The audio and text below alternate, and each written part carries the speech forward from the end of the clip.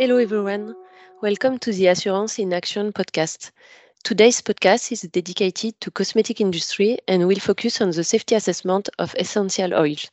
My name is Eloise Piketty, pharmacist and toxicologist with Intertac Assuris, and today I am with Marine Soler, also toxicologist within the team.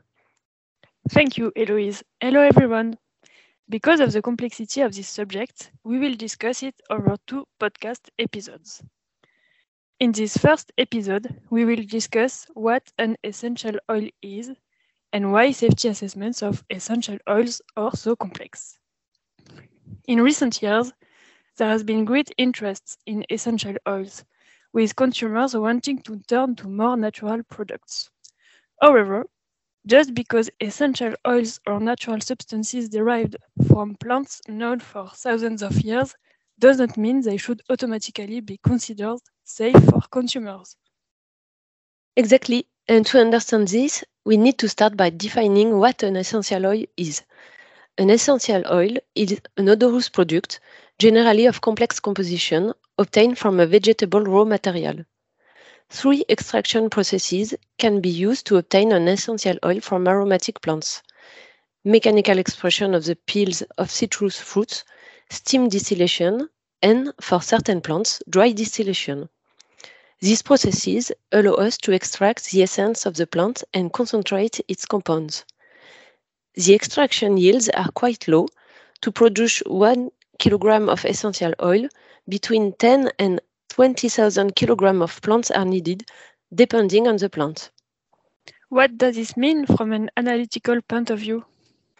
Well, an essential oil contains hundreds of components with related or distinct chemical structures.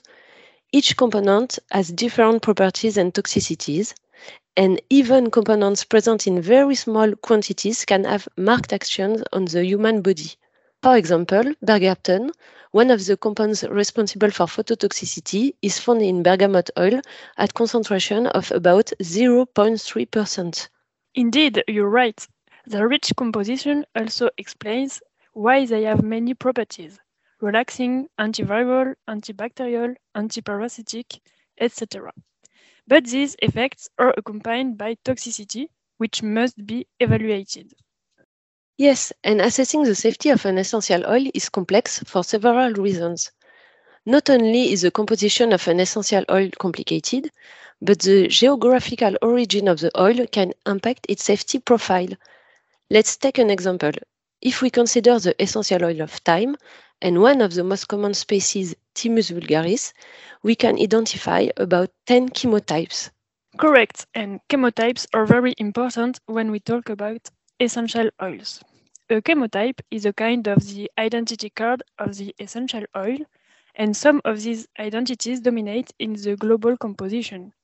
For Thymus vulgaris, we often say the linalool chemotype, geraniol chemotype, thymol chemotype, or thujanol chemotype, just to name a few. Thanks for the clarification. As mentioned, the chemotypes of the essential oil is dependent on the geography of the crop. Sun exposure, the composition of the soil, the physico-chemical properties of the soil, rain conditions, and altitude are several factors that influence the composition of this essential oil. Even an essential oil which is extracted from the same crop has a different composition each year. And not only that, within the same chemotype, the composition of the essential oil is not identical. As part of a safety assessment, it is necessary to evaluate several batches of the same oil.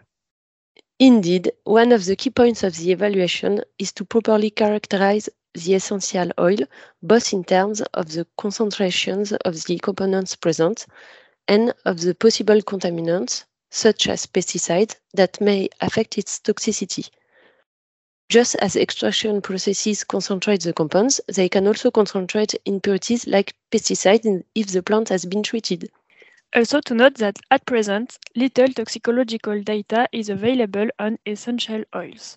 So it's necessary to adapt to each substance and study its components for safety assessments. What further complicates safety evaluation is that several components may be common to multiple essential oils. This must be taken into account when several essential oils are mixed. Thank you, Marine. In the future, it will be worthwhile to generate toxicological data on essential oils because the toxicity of an essential oil is not necessarily the sum of the toxicities of its components.